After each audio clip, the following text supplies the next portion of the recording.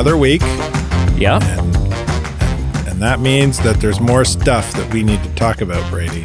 It just doesn't stop. I don't... Now, tell me about your addiction.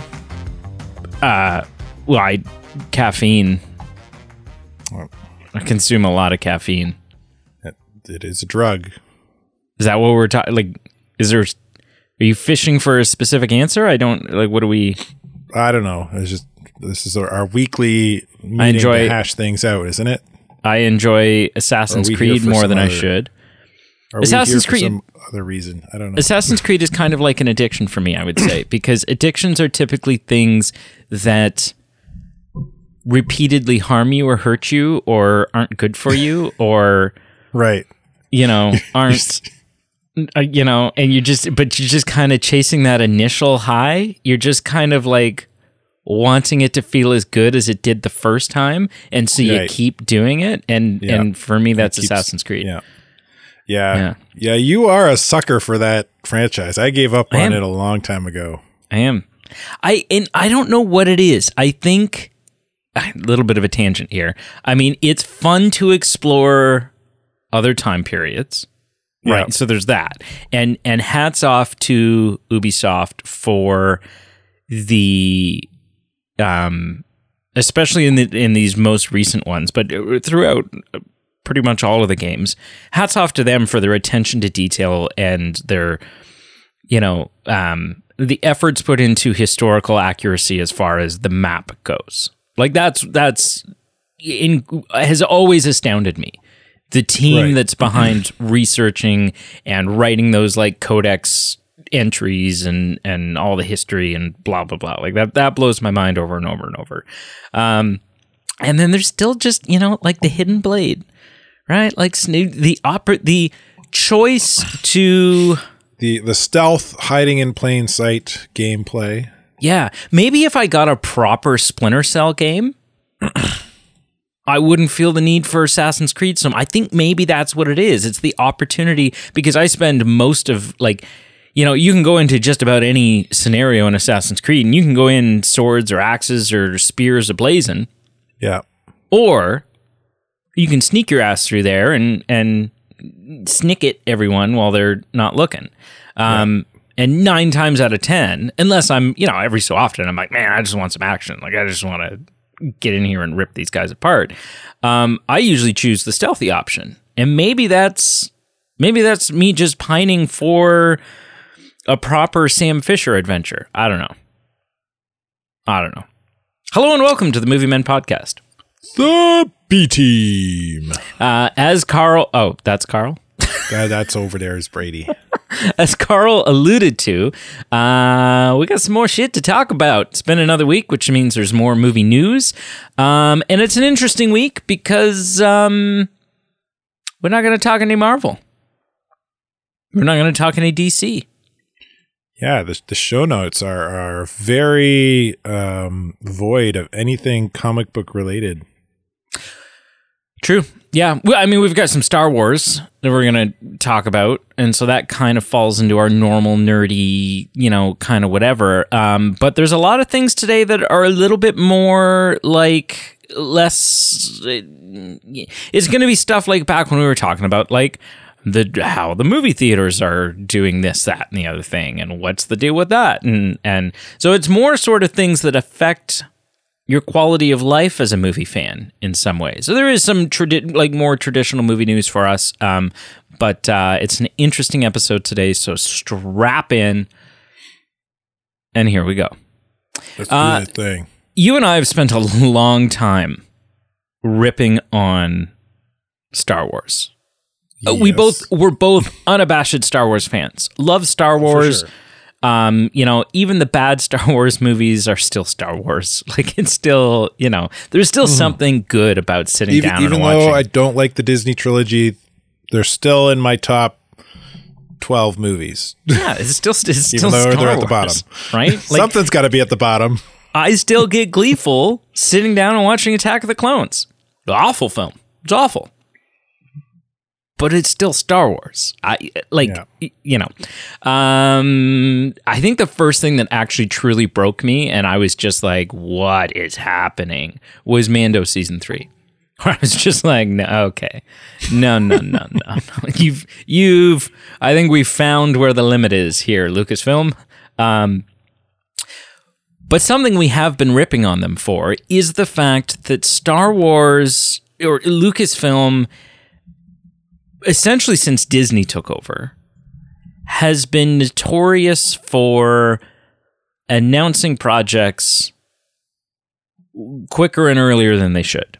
Just jumping out of the gate and saying, hey, we had this idea. Someone had this idea yesterday, and so today we're announcing it. We haven't really put a whole lot of thought into it or planned it or whatever, but yesterday, just as a meeting was wrapping up, Bob was like, hey, what if we do a show like this? And so we had someone make a logo overnight, and here you go, it's happening. Right? And then 9 times out of 10, those projects don't happen because I don't know why, right? We don't know why. There's been sort of a smattering of different reasons. But the culture around Star Wars has become, when they make an announcement, take it with a massive grain of salt. Just take it with a massive grain of salt. And it's essentially a bunch of, it seems like it's just like a bunch of fanboys sitting around saying, hey, we could make this film, but then they never actually make the film. Yeah, exactly. Right? Their wives are like, no. No, you got to look after the kids this weekend. You got to hang out with your family. One of those projects that was announced at the shareholders' day, whatever it was, that back during the pandemic when they went live, it was sometime, I remember it was in December. I don't remember the exact date, but I watched it. It was the big Disney presentation where they announced all these Marvel stuff. They announced all these Star Wars things. They announced, it was the same Star Wars presentation day where they announced the Rogue Squadron movie, right? And they had what's her face? Who's the Wonder Woman director? It's right on the tip of my tongue. No, is it Kathy something?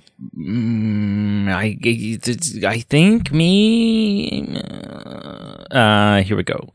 It's Patty Jenkins.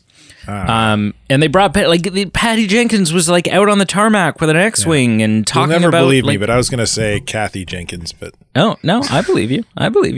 But she was like out on the runway with an X-wing, and like it wasn't just like some idea that they were throwing at the wall. Like it was happening.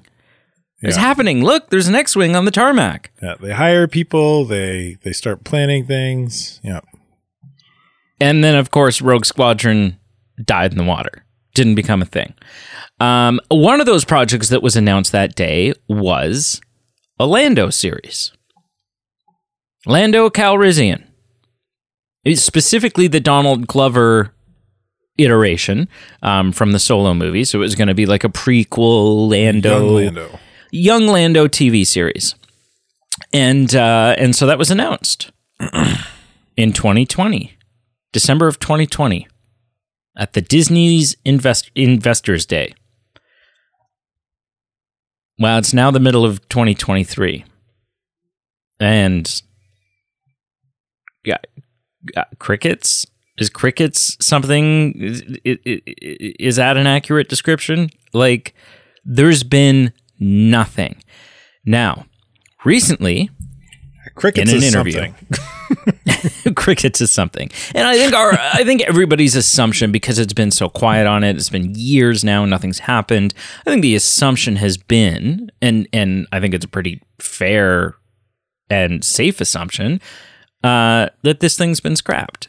Like, it's just not happening, right? Like, as is the story with so many other Star Wars projects. So it's not a stretch to assume that. Yeah. It seems like every Star Wars project that isn't Mando connected has kind of entered that wheelhouse. Like, I don't know, like they're very vague rumors, so there's not a lot of huge clout to them, but like even the Acolyte is starting to see rumors of being shelved. But see, that would surprise me. There's not a lot of substantiation to it, I don't think, personally. We've seen actual footage from that, though. So that's what makes me... Yeah. But like it's so pervasive, this kind of routine, we'll call it, in Disney Star Wars, that even shows that are in the works are getting talked about like they're being canned and shelved, and because they're not outright being canceled. They're not saying the show's canceled, we're not making it. They're just talking about it, and it's kind of quietly being put on the shelf and never touched. Yeah. So, but it turns out with the Lando series, they actually got quite a ways into production, as in a script with like the show has been written by a homie named Justin Simon. And Justin Simon was recently doing an interview, and he said, I certainly poured my heart and spent a lot of time working with them to put together a really great show. It feels like everybody loves it. And I was told we had put it on pause because of scheduling. And the next update I got was in 2020, some years ago. So I don't know. I have no idea what's going on with it. So all that being said, it turns out that like the official status of this show is still just paused, like not canceled. Like it's still the last official update from someone who's, fairly in the know. You're the dude that wrote the thing. Is that it's paused due to scheduling issues. Now, normally, it's fair to be pretty dubious when a studio says, something didn't work out because of scheduling. We've recast this role in this movie, or this person's no longer playing this person because of scheduling issues. Scheduling issues is usually the weather experiment of Roswell kind of, it's a cover-up, right? It's a good diplomatic answer that you give so that you don't get into the weeds of the fact that, so-and-so is not getting along with the director, or, whatever it is. Having said that, I tend to give a little bit more credence to it in this situation because we're talking about Donald Glover. Donald Glover is hot to trot, man. Like, whether it be his acting career, in which he's a hot commodity, or his music career as, Childish Gambino, I think is the name of his what he goes by as a musician. I'm still not saying like, hey, you know what? Absolutely, this is scheduling issues, blah, blah, blah. I think maybe there's a little bit more possibility here for that to be what's going on, but also still like, I don't know. My big question for you, Carl, is A, do you believe that we're still going to get this show? And B, and maybe this is going to paint a big target on my back, maybe this is going to make me unpopular, but who the hell actually wants a Lando show? I mean, Lando to me, yeah, he's in the original trilogy. He's fun in the role that he plays. His role in the original trilogy is very minor in all things considered, screen time and whatever else. It's very minor. Yes, it was fun to see him show up in the Rise of Skywalker, whatever the hell it was called, right? Like it was great. Okay, he's back, blah, blah, blah. But like, I don't know. To me, I fall on characters like Lando. I fall into the same category as I feel with Boba Fett. Boba Fett is so overrated. Like, and the show was awful and they should have done better and blah, blah, blah. Because in the second season, Mandalorian, Boba Fett's a badass. He's like the John Wick of the Star Wars series. This guy just shows up and is taking names. And then they like neutered him in the whatever. Yeah. But I also have never understood why, like, Boba Fett is hardly in the original trilogy. Really, he's hardly in the original trilogy. And then for years, until just recently, when we found out that canonically he's still alive, he died kind of a lame death. Like he kind of went down without a fight. Like he went down the same way his daddy went down because his jetpack didn't work. So Boba Fett has just never seemed. Yeah, you are cool missing to one. I guess it's kind of a quasi What, the holiday special? Yeah, the holiday special. Apparently, I've never seen the holiday special, but apparently, really? like his appearance in the holiday special is like one of the few redeeming qualities of it. Because I believe actually that's his first appearance. Yeah, he's introduced in the holiday special. That came before.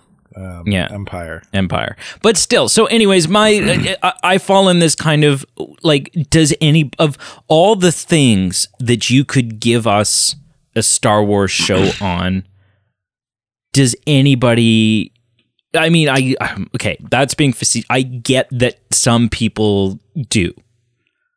But really, do the majority of people give two shits about Lando and enough to warrant this whole show? So A, do you think this is going to happen? And B, does it even make sense? Why do this? Yeah, so my opinion would be that it's not getting made. It's quietly canceled. Right? Like they've I'm air quoting here, like they've shelved it. But they've like, it's done. it's a no-go project at this point. I don't think there's enough, like you're alluding to with asking the question, like, does anybody care? I don't think there's enough interest to make it worthwhile. Like I think there was barely enough interest for Lando or for Solo to work. Exactly, and that's Han freaking Solo. Yeah, so for Lando, yeah, I don't know. We're like, I feel like I know everything about Lando. I need to know, like Andor, that you can build from the ground up. Essentially, you can. He's got one movie credit to his name prior to his show, right? Like Lando's got there's a lot of history and character there, and you're either one going to piss a lot of people off because you're not going to do them the way they want at worst, and at best you're going to have a show that most Star Wars fans will watch, but begrudgingly so, because they don't care that much about Lando to really, like, they're going to watch it just because it's Star Wars content, not because they're asking for a Lando film show. I feel like any additional questions that anybody could have had, or anything that people could have wanted to see from Lando, they gave us in Solo. Yeah, we saw him lose the Falcon to Han. Like, what else are you after? Like, more importantly, any backstory or filler stories that you want to tell about these characters, you're better telling them in novels, video games, books. Oh, sorry, I said novels. Comic books. We'll say comic books, or some other form of media that's cheaper to produce, and is going to hit that same target market anyway. And a novel or a comic book feels much more optional. It feels like much more optional content, because as a Star Wars fan, like I'm not reading the comics, I'm not reading the novels. I get that those are all considered canon now, great, fantastic, blah blah blah. But the stories that truly matter, they're going to put on a screen. Right, like the stuff that you need to see, they're going to put on a screen. But even and Lando even doesn't feel like to that. See, like they're telling some really crazy stories about Darth freaking Vader in the comics over the last two. When did the Darth Vader comics start? 2 years ago, right? Maybe 3. Like some really crazy, like now seemingly really important information being told that could have been really great content for a Darth Vader TV show. But but they're telling it through the comics. Yeah, get Hayden Christensen in there. You don't need a TV show for every freaking character and every freaking story. No. Not enough people care, one. And those that do care, your target audience for this They'll are going to read read a comic book if you make it, are going to read the novel, are going to play the video game if you put it into a video game. Like, save yourself some money so that you make more money in the long run by putting it in a different form of media and telling these stories. Like, I get people wanting to have answers to questions like, how did Lando take possession of Cloud City? I get that. I don't need a TV show. No. You don't tell it in a comic book, tell it in a novel, right? You're going to save a buttload of money. You're going to make more money because you saved money. And like, you're going to tell that story so that you answer those questions. And there's kind of canon to it now. It seems like that's my take. It seems like it seems like they're putting things in all the wrong places. Yeah. Like things that shouldn't be TV shows, they're making TV shows, and things that should probably questions that should be answered on screen, they're hucking into comics and novels, right? I think a great example, I mean, you were just talking about some of the Darth Vader stuff, but another great example is like, Rey's question, or Han's question. Han's question to Maz is, how did you get that lightsaber? And she says, a good story for another time. Well, but it's a really big question. Like that's something that, like, hey, last we saw that it was attached to a hand falling into Cloud City, below Cloud City. So, that's a big question. And there was a question we all had, like, whoa, what the hell? How'd she get this? And then they answer it kind of quietly off in some comic. Yeah. You're probably wondering how I got the red arm. Well, go read a comic. Like, what? Yeah. Just tell me. Yeah. Anyways, so there you have it. Or better yet, show me, because it's a film. Me. Show, don't tell. So there you have it. We don't think it's going to happen, and we're both kind of in the same camp of it. I don't really care if it does. Kind of leaning towards just don't do it.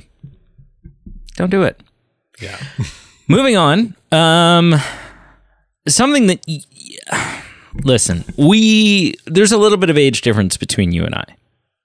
Not massive. Like, we still grew up in, It's enough that we're definitely from two different generations and consumed different media growing up. Yeah, I mean, I consumed all the same media you did growing up because I was a geek and watched stuff that was kind of below my.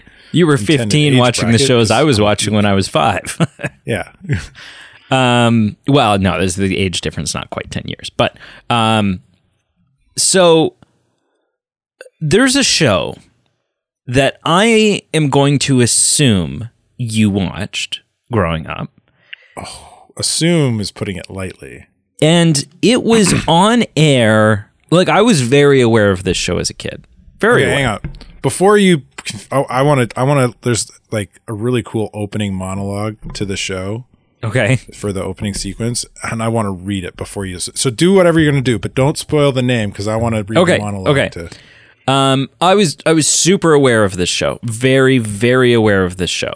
It was on, like, quite often because I think it was Family Channel, right? Was it Family Channel? I watched it on CBC Saturday mornings. They had like a kids zone for a couple hours in the mornings on CBC. Okay. It was a Disney thing. Yeah. Okay, so yes, but it was Disney, right? It's Disney, which means, yes, that it would have also been on the Family Channel more than likely. And so I was, sometimes I'd switch because Family Channel was like one of those go-to channels when you were a kid. And so I'd flip to the Family Channel. And sometimes it'd be on there, or sometimes I'd be watching a show and my show would end and this show would come on. And I got to be 100% honest with you. I've maybe sat through one episode once. What? I couldn't tell you what happened in the episode. It had no impact on me. And 99.9% of the time, if I was watching a show and then this show came on afterwards, it was time to start channel surfing. What? Like I just, and I don't know why. You know what? Like, had I given it a chance, maybe I would have enjoyed the hell out of it. Could have been one of my favorite shows. I don't know. But something about it, I think the color palette and the animation style and just the overall premise when I was a kid did nothing for. I had zero interest in it. I was like, I don't know why. Okay, all right, let me do that monologue. So I haven't. I'm not. People are super familiar with the show. Take it away. All right, so I'm gonna try. I don't know who does this, but they did do such a better job. I mean, they're professionals, but I'm gonna try and do it in the same voice. 1,000 years ago, superstition and the sword ruled. It was a time of darkness. It was a world of fear. It was the age of gargoyles. Stone by day, warriors by night. We were betrayed by the humans who swore to protect us, frozen in stone by a magical spell for 1,000 years. Now, here in Manhattan, the spell is broken, and we live again. We are defenders of the night. We are gargoyles. Yeah. Lame. Freaking awesome. Yeah, it's lame. So good. This is lame. So, anyways, Gargoyles was a show that was on air when you and I were knee high to a grasshopper. I wasn't. You were.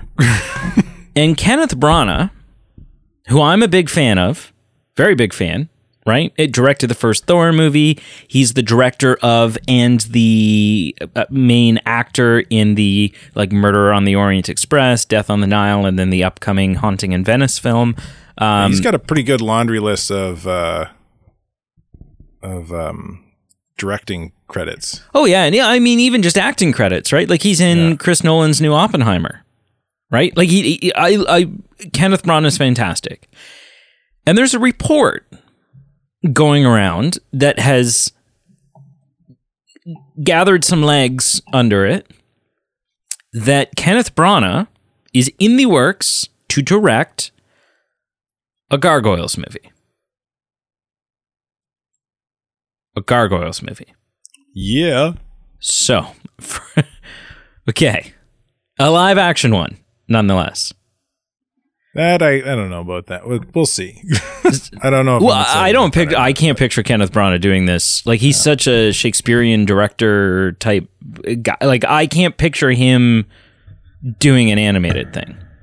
Yeah. So I think if he is doing this, if this report is true, then it's probably live action. Now, my first reaction to this is who wants this? I want this. Shut up. And instantly I know that the answer is Carl. But is this actually is there? All right. Shut up for a second and let me take the wheel here. Hang on. No, I'm giving you what my first reaction was. In 2023, is there enough desire? Is there truly in 2023 enough widespread desire to make a big budget Kenneth Branagh Hollywood A-lister live action Gargoyles film? And I'm dubious. I don't know the answer. I'm not gonna stand here and tell you no, there isn't, because I don't know. But I have doubts. I'm highly skeptical. But I know you're going to try to defend it. Okay, so you really need to give Gargoyles a chance. It is highly underrated. It takes it. It's like you're saying I need to go back and watch the show now. Yeah, as an adult. Absolutely. Yeah. Anybody that has overlooked it the way you have needs to go back and give it a proper viewing and give it a chance, because it's underrated. It takes its audience, doesn't take its audience for granted. Oh, it is on Disney Plus. A lot of crappy TV show cartoons today, right? Like, it takes its audience seriously. It treats them with kind of respect and like maturity in its sort of its subject matter. It's really well written. The animation is great. It's a fun cartoon, man. Oh man, I tried to get Ada into it, but she's not into anything. I tried to get. There's like 90 episodes of this shit. Pardon? There's like 90 episodes. We got 3 episodes in. Jeez. But she doesn't like watching anything. Like, I tried to get her into Clone Wars, and she doesn't want to watch Clone Wars. So she's just like, I really like Padme in that show. And it's like, but you never watch it. So listen, Gargoyles fans are going to be excited about this report. Now, I need to be a little bit of a rain cloud here. Because about a week ago, just after this report surfaced, there was a post on the Twitter page of Greg Wiseman. Greg Wiseman is because I did a little bit of digging. Anytime it's like, ooh, just a rumor or just a report or whatever, like if it's not confirmed by one of the big trades, I do a little digging, see what I can find. Greg Wiseman, the creator of Gargoyles. Someone tweeted, "Hey Greg, thoughts on the rumor that Sir Kenneth Branagh is reportedly set to direct a live-action Gargoyles movie for Disney?" And Greg Wiseman responded, "I'm thinking that it's flat out not true." Which means one of two things. Either it is true and Greg is keeping it under wraps for whatever reason. I don't know why. Like, this isn't like a Star Wars or like an MCU casting or something like that. So I don't know why you would need to keep it under wraps, but that is a possibility. The other possibility is that Greg Wiseman has simply just not, like, he's telling the truth. He's like, I have not heard anything about this. And as the creator of Gargoyles, I'm sure that if this were true, and we had reached the point where we actually had like potentially a director attached to it, I would have heard something by now, guys. Sorry. Like, I'm thinking it's not true. So take that all with a grain of salt. All of it. Take his tweet, take the initial post or the initial report. Ultimately, it seems like a strange choice to me, specifically for Kenneth Branagh, to want to do something like this. Look. So for people my age, this show was hot. Like, it was awesome. It was as big as Ninja Turtles at least in my friend circles when I was right. Like, this came out in 94, so I would have been in grade 4, 7, 8 years old. But obviously hasn't all seen my the continued success. There were like most cartoons back in that time, there were action figures galore for them.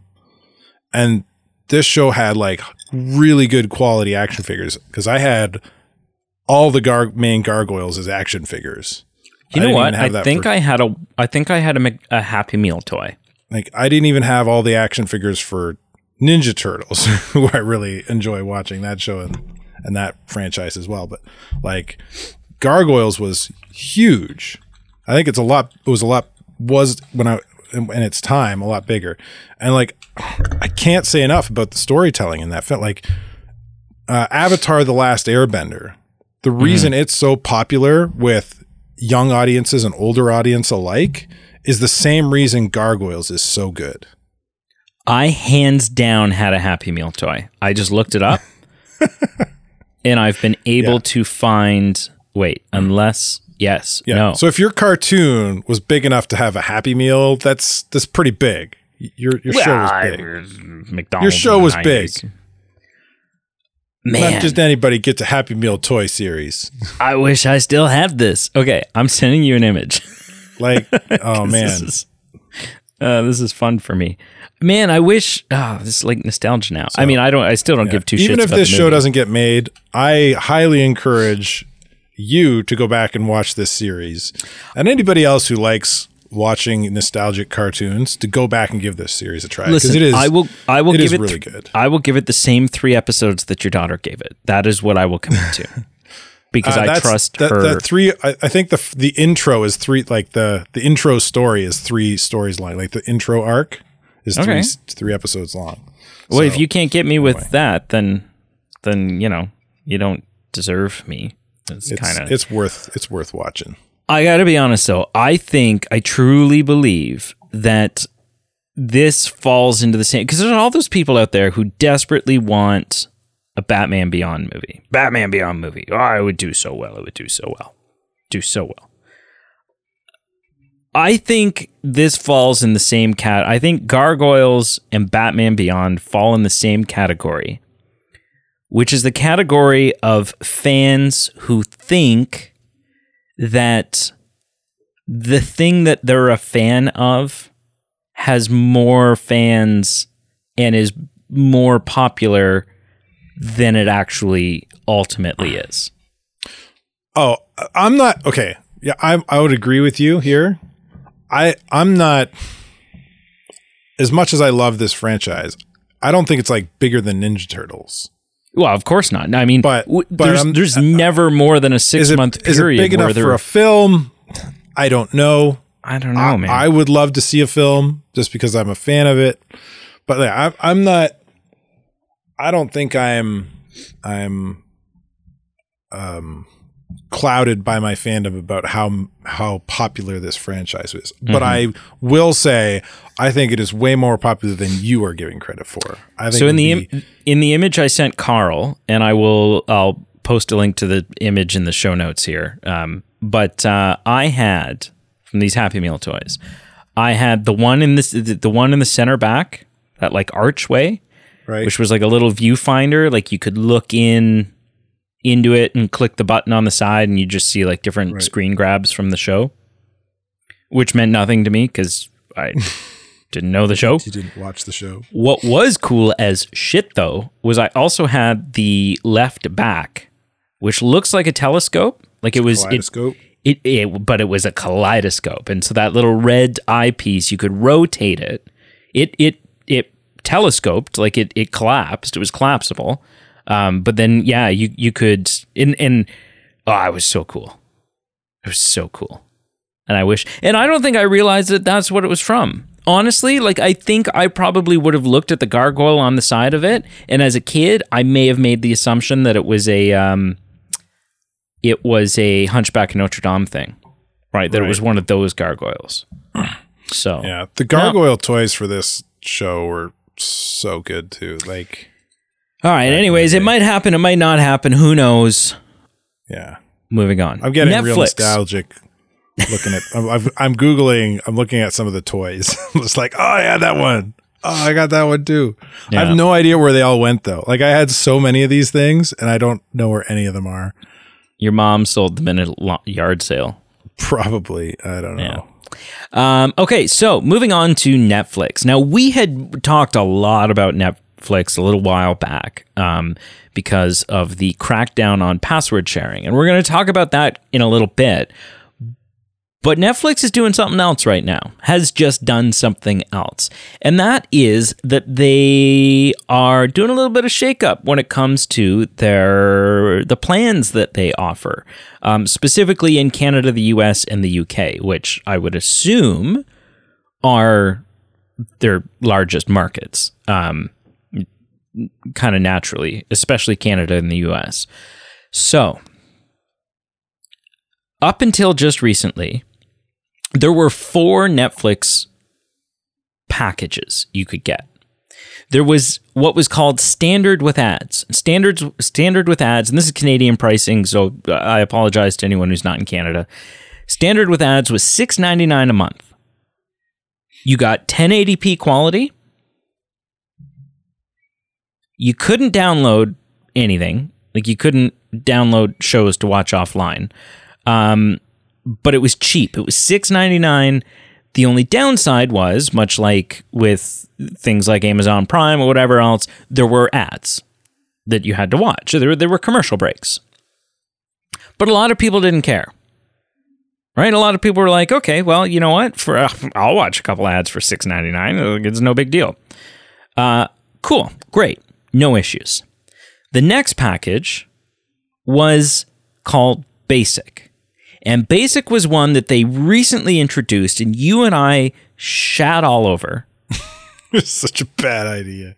Because Basic had no ads, but capped out a resolution of 720p. You couldn't even watch it in 1080p.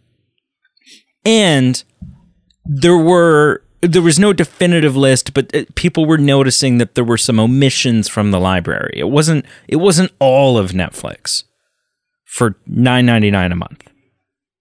Still, okay, you know what? If maybe you only ever watch Netflix on your phone, so it's not a big deal to you that it's not in 1080.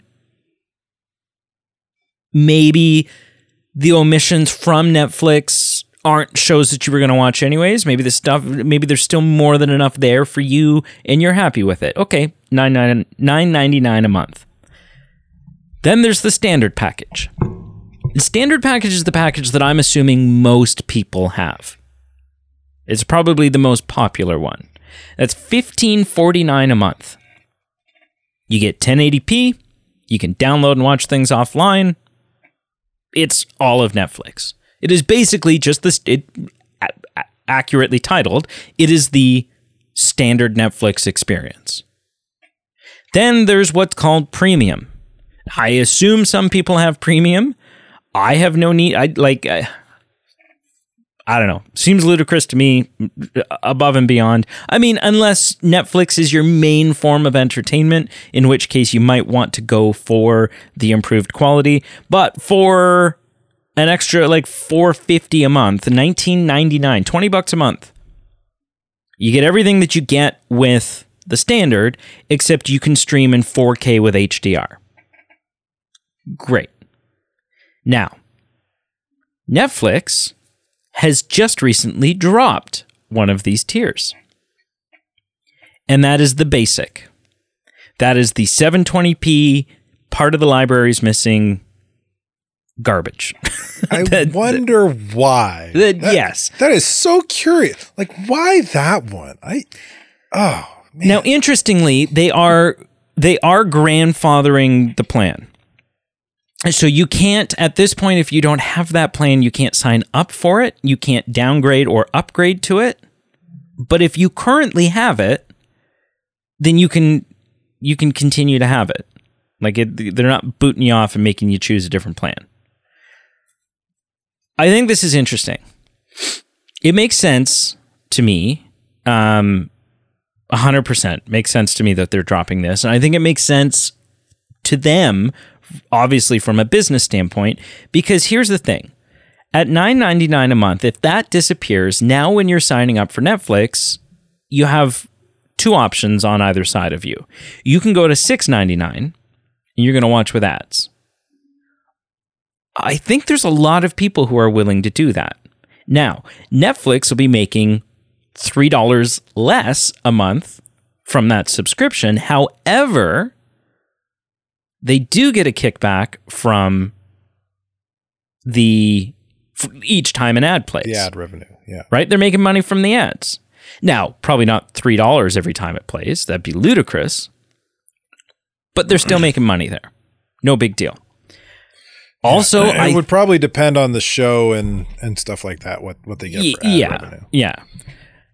Also, you have that $15.49 a month at standard, and I think a lot more people, although I think a lot of people are willing to watch ads, I think a lot of people signing up for Netflix are going to look at $6.99 a month with ads or $15.49 a month without, and a lot of people are going to go for that $15.49, which means that Netflix is then, on average, making an extra $5.50 a month from new people signing up because that basic option's not there.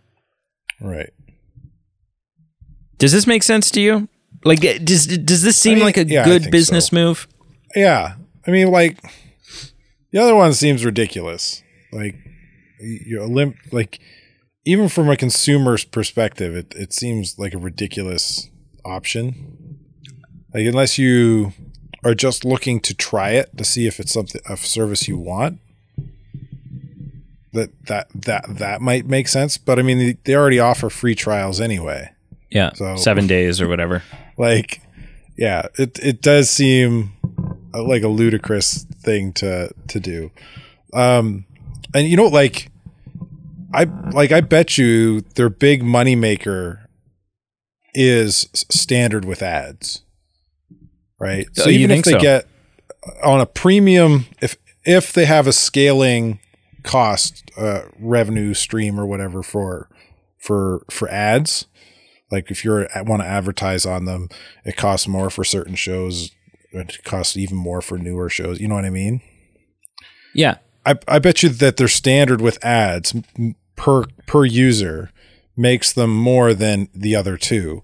Right. Because if a person's watching a couple shows every night, right? And even if they make like $1 each show, they're making more a month off that standard ad user than they are, or standard with ads user than they are off of the other two per month. Yeah, maybe.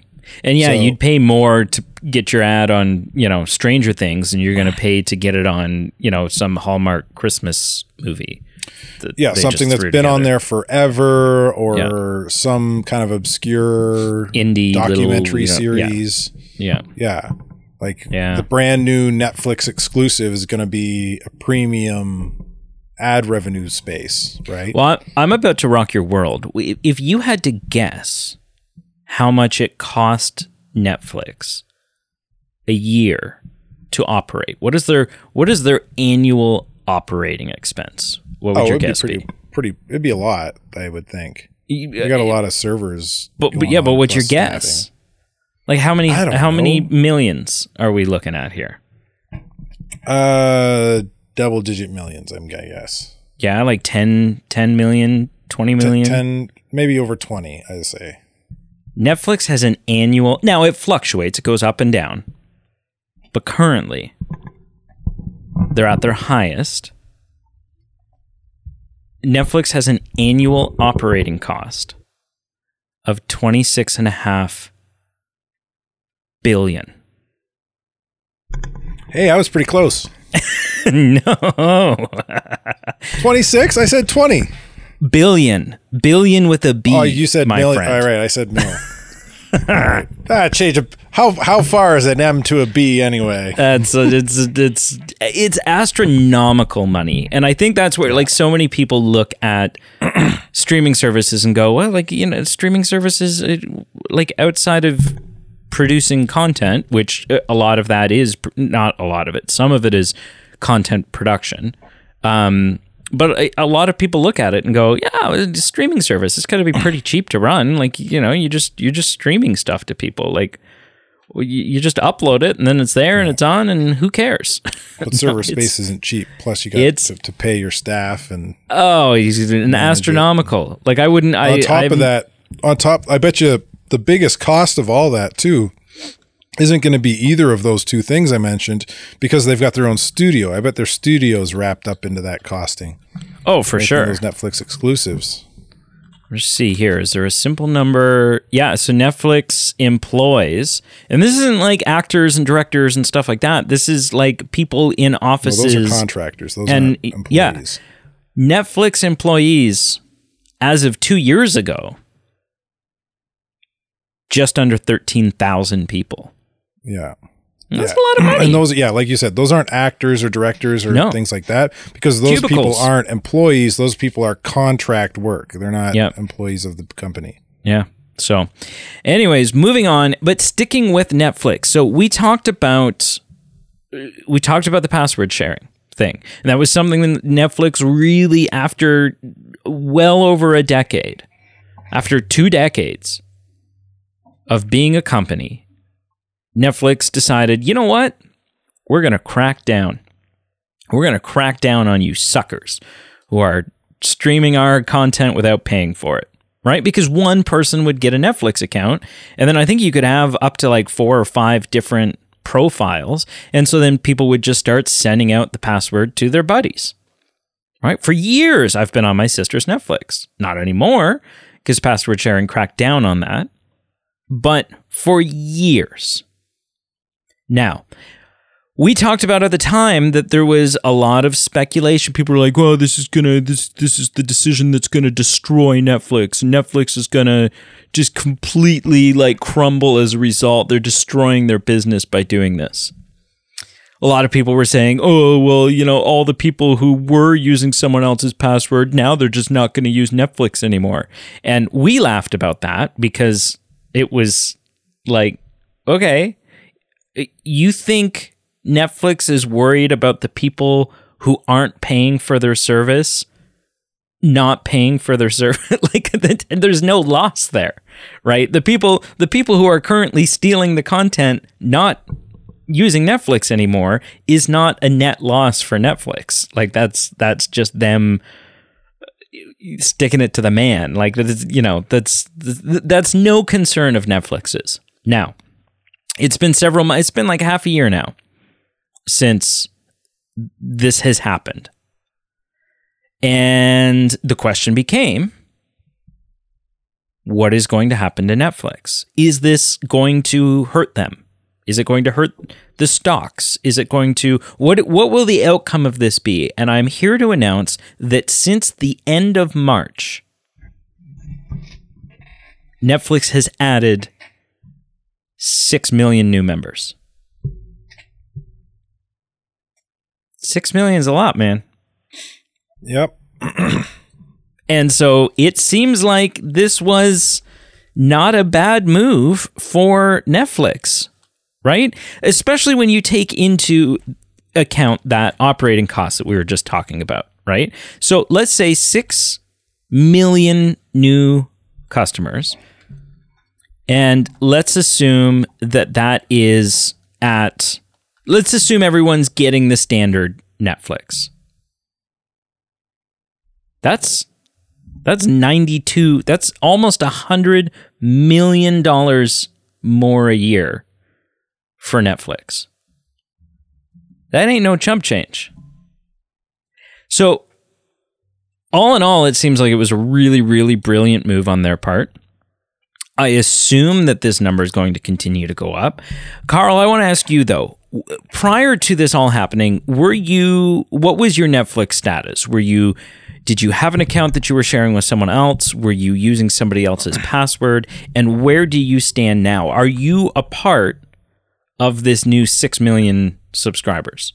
Well, I was sharing. We talked about this before, so it's not new news. But I was sharing my password with somebody, and I mean, I technically still am sharing my password with this person because him and his wife can use my account on their tablet and phones, right?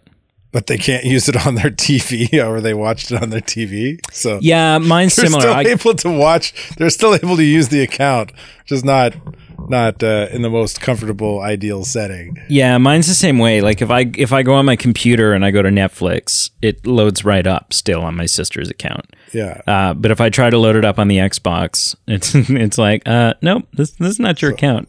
So the crackdown has holes, we'll say. Yes. It's more like a sieve crackdown than a airtight box. Which I assume they'll continue to tighten up as they go. Yeah, they're working on it, I'm sure.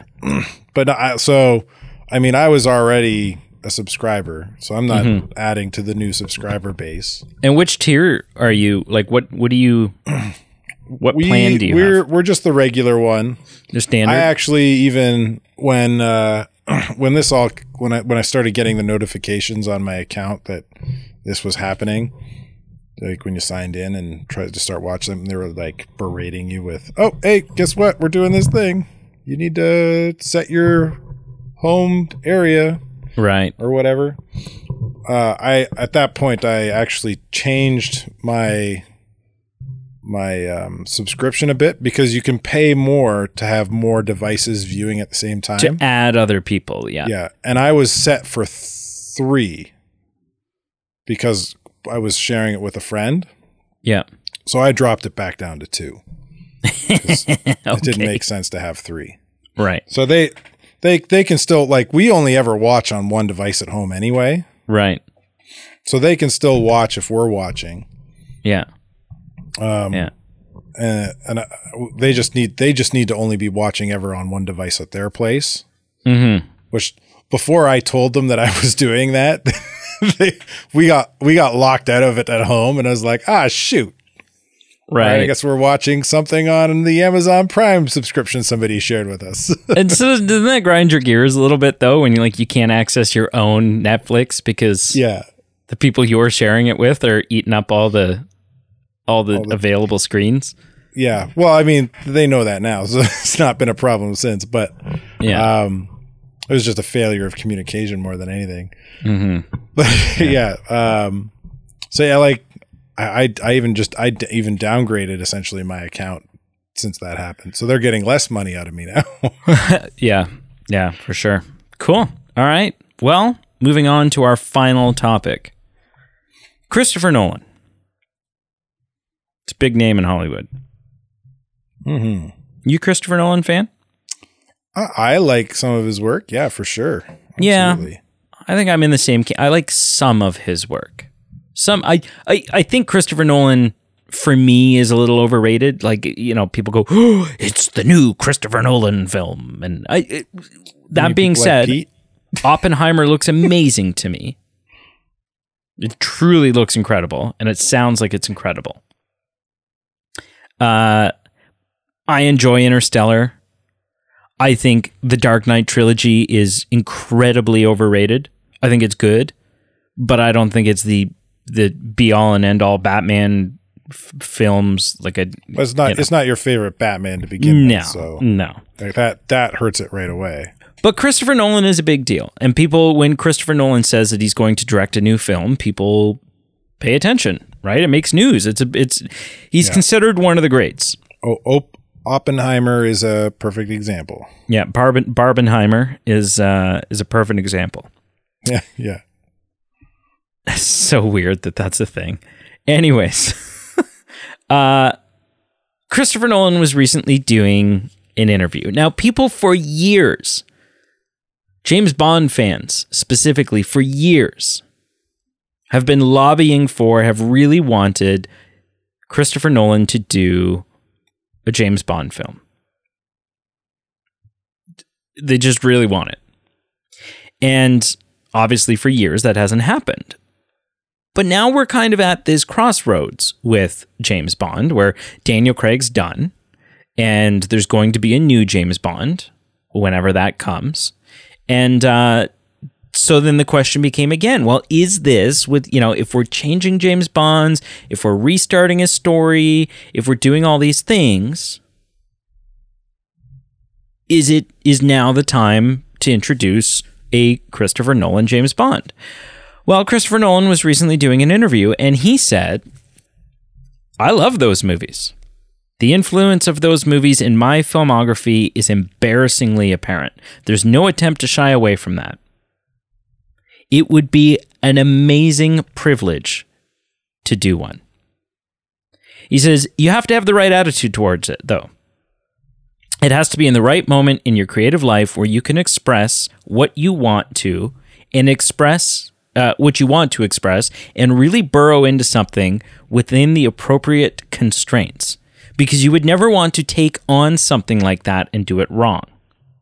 He also goes on to say, you wouldn't want to take on a film and not be fully committed to what you want to bring to the table creatively. So, as a writer, casting, everything, it's a full package, he said. But I sort of stand with my previous answer. You'd have to really be needed. You'd have to really be wanted in terms of bringing the totality of what you bring to a character. Otherwise, I'm very happy to be the first in line to see whatever they do. So essentially what Christopher Nolan is saying is, look, what he's doing is he's sending a very public statement through this interview. He's communicating very publicly with the Broccolis, which is the family that owns the rights and they're the producers behind the James Bond films. And what he's saying is, look, everybody wants me to do a James Bond film. I want to do a James Bond film. But make no mistake, I'm Christopher Nolan. And if I come do a James Bond film, I'm the one in charge. I want to be able to have control over the writing. I want to be the one doing the casting. I'm going to choose who that James Bond is. If you take me, I'm the package deal.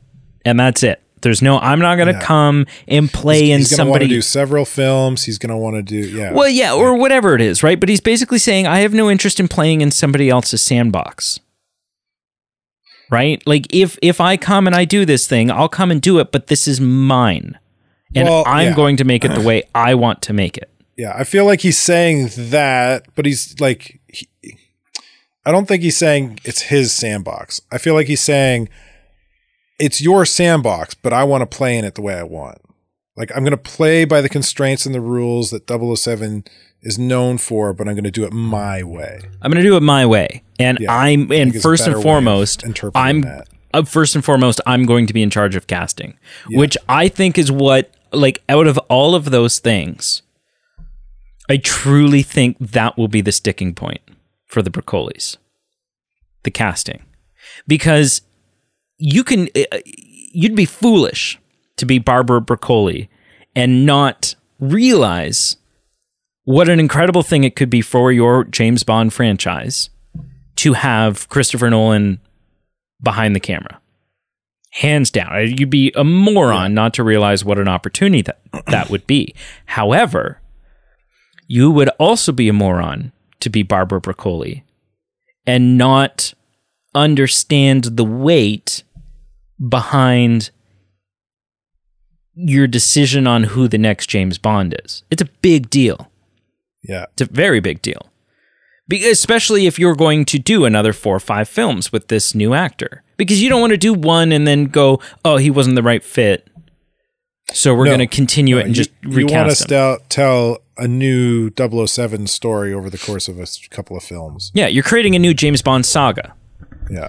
And so I think one film a saga does not make. Yeah, I don't know with how much control they have notoriously had over this, how much control they've retained and how strict and protective they've been over James Bond. I don't know that I can see them putting that decision in somebody else's hands. Yeah, it would, like, for them to put it in Chris Nolan's hands, like, it would have to be more of a, like, okay, we're not going to give you full creative control, but we can come to an agreement that we have 50-50 say. Yeah, and I don't think Christopher Nolan would take that. I think he would say, I think he's already given his answer to that, which is, you know what, if that's the case, then I'm, what did he says, I'm very happy to be the first in line to see whatever they do. Right? I'm not going to boycott you guys. I'm not going to stop watching James Bond if you don't want me to come and do my vision with my casting, with my, whatever. But if you're not willing to agree to let me have control, because I'm right, Christopher freaking Nolan. Chris Nolan's like that opera singer. I want it my way. Yes. And if he doesn't get it his way, that's fine. And he's still a massive James Bond fan and he's still going to support the franchise and go see the next film. Yeah. So ultimately, I don't think this is ever going to happen. He's not going to take it personally. No. And I just don't think they're going to come to, I don't think Christopher Nolan's ever going to direct a James Bond film because of because of who he is and because of who the Broccoli's are. I just don't see them reaching that agreement. What are your thoughts? A, do you see this differently than I do? Do you think that it's likely that they'll come to an agreement and be able to do this? And B, does a Christopher Nolan James Bond film even interest you? Yeah, so I mean, new James Bond film obviously interests me. Although I haven't seen the last James Bond yet. Dude. But yeah, I got to get on it. Man, I don't know.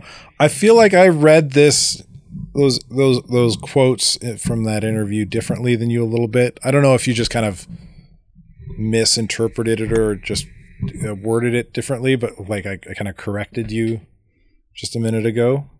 But like I feel like so I don't want to put words in your mouth is what I'm saying, right? Yeah. But I feel like Chris Nolan knows it's not his, to use this keep on the sandbox now. He knows it's not his sandbox. And he knows that he would be stepping into somebody else's sandbox. And I think knowing, like, he's from that kind of what I pull from those quotes, that interpretation of them, I feel like he's self-aware enough to know what he wants and needs as a director and a creator and creative person. And he knows enough about the Broccoli family and what they want and need from the 007 franchise that some middle ground potentially could be reached. Like, it would be some pretty tough negotiating. Yeah. I think both parties would have to give up some form of control to make it work. Mm-hmm. But I would think it's possible from the way I interpret that kind of those quotes from them. I don't know how much what the Broccoli's thoughts are on that, but yeah, I mean, I would say it's possible, but the like, I think the odds are against it. Yeah. Yeah. For me, the hang up is that one sentence where he says, you wouldn't want to take on a film not being fully committed to what you bring to the table creatively. So a writer, casting, everything. It's a full package. Yeah. Right? I think the caveat to that is earlier in the quote, though, he talks about having to being ready in your career, being at a point in your career where you're able to make something of that genre and quality, right? Like, right. Or you know what I mean? Like he's got to be ready to make a spy thriller. Like, he's got to be, the creative juices of his life have got to be at that kind of boiling point where that's what he needs to make. Yeah. Yeah. If he's at a point where he wants to make, let's say, chick flicks, right? Which I don't think he's ever made, those are the creative juices that are bubbling, and he gets offered 007. He's like, yeah, let's make a chick flick 007. Like, yeah. I don't think that's going to go over well. Right? Like, I think that's what he's talking about. Yeah. But I think that's where we're interpreting his quotes differently. Yeah. Cool. Yeah. All right. Well, that's the news. That's it. That's all of it. Thank you so much for listening. Make sure you check out our Facebook, Instagram, and Twitter, all listed below. Our Patreon page, as little as $1 a month, you can support the show. It's like so cheap, man. So cheap. As little as $1 a month. You'll get some fun kickbacks, access to exclusive content, and increased voting power depending on what tier you signed up for. Voting power, of course, being having extra say when Pete and I post a vote on what movie we're going to watch and review. Currently, those have been as we're working our way back through years in film. But I will tell you, I will not disclose the deadline, but I will tell you that Pete and I have I think, pretty much decided how far back we're going to go. And then when we're going to, kind of move on to different things and stop doing the, okay, now we're on to 1991. Now we're on to 1990. We're only going to go back so far. So now's your chance. And our merch page. We have merch. Stuff. Get swagged. Yeah, get swagged. That sounds so affectionately offensive. Yeah. Check it out. And until next time. I won't be here. I know. Someone else will. Yeah. I won't be here for a while. Going on vacation. Yeah. Gotta go make that Speedo merch. Yeah.